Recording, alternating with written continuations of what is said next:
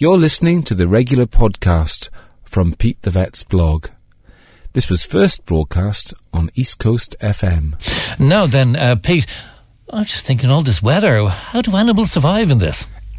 Do you know what? I think for wild animals, it must be really tough. I mean, I just had to walk the kind of 100 yards between my car and the studio, and I'm suffering in that. How about if you had to live in that all the time? So I think for wild animals, it's a very difficult time because it's the middle of the winter as well. Food supplies are down to bare minimum. You know, it's just, I think it's a very high mortality rate amongst wild the animals. Little birds in the garden, I mean, the cats are not going to come out at this time, so the birds can be more adventurous, can't they? They probably can. They probably learn that.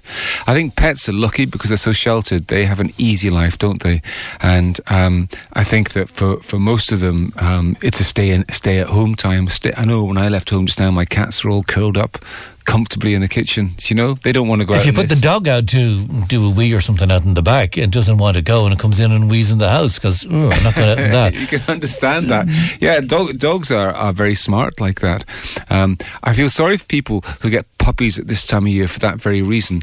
The whole idea with house training a puppy is you teach it that it's you reward it for going outside to go to the loo outside, and you know. How can you make it a pleasant experience for a dog to go outside in this weather? You just can't. So it's very, very hard to house train a puppy just now.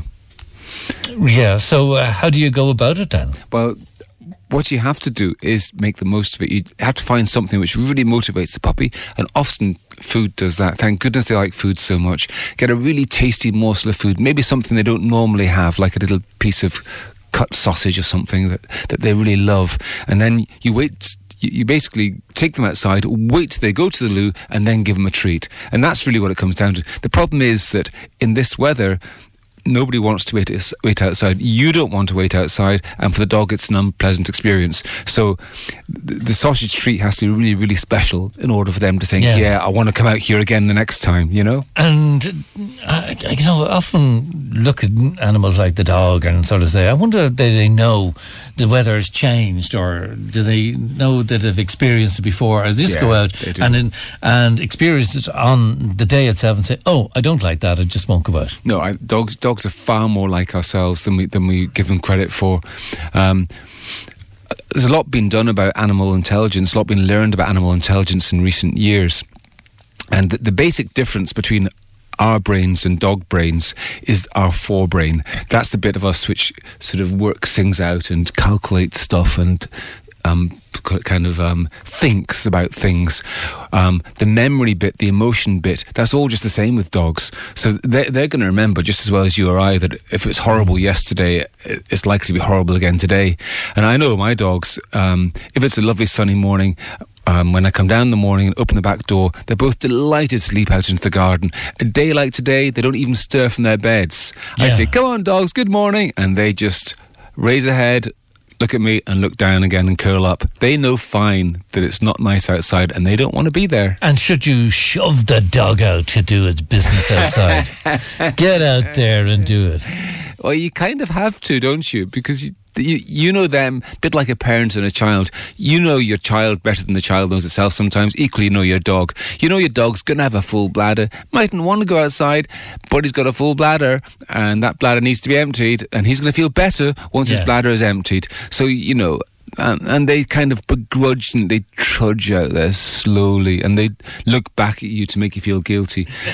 But they do go out and they do their business, and then everybody feels happier afterwards. Yeah, and then they drown the place by shaking off the water when they come back in. But the cats don't move. Is that really? The cats don't like this sort of weather. They like in front of the fire. It's a warm bed is what it's all about for a cat. Yeah, somewhere warm where they can be undisturbed. No bother to them. Right, okay.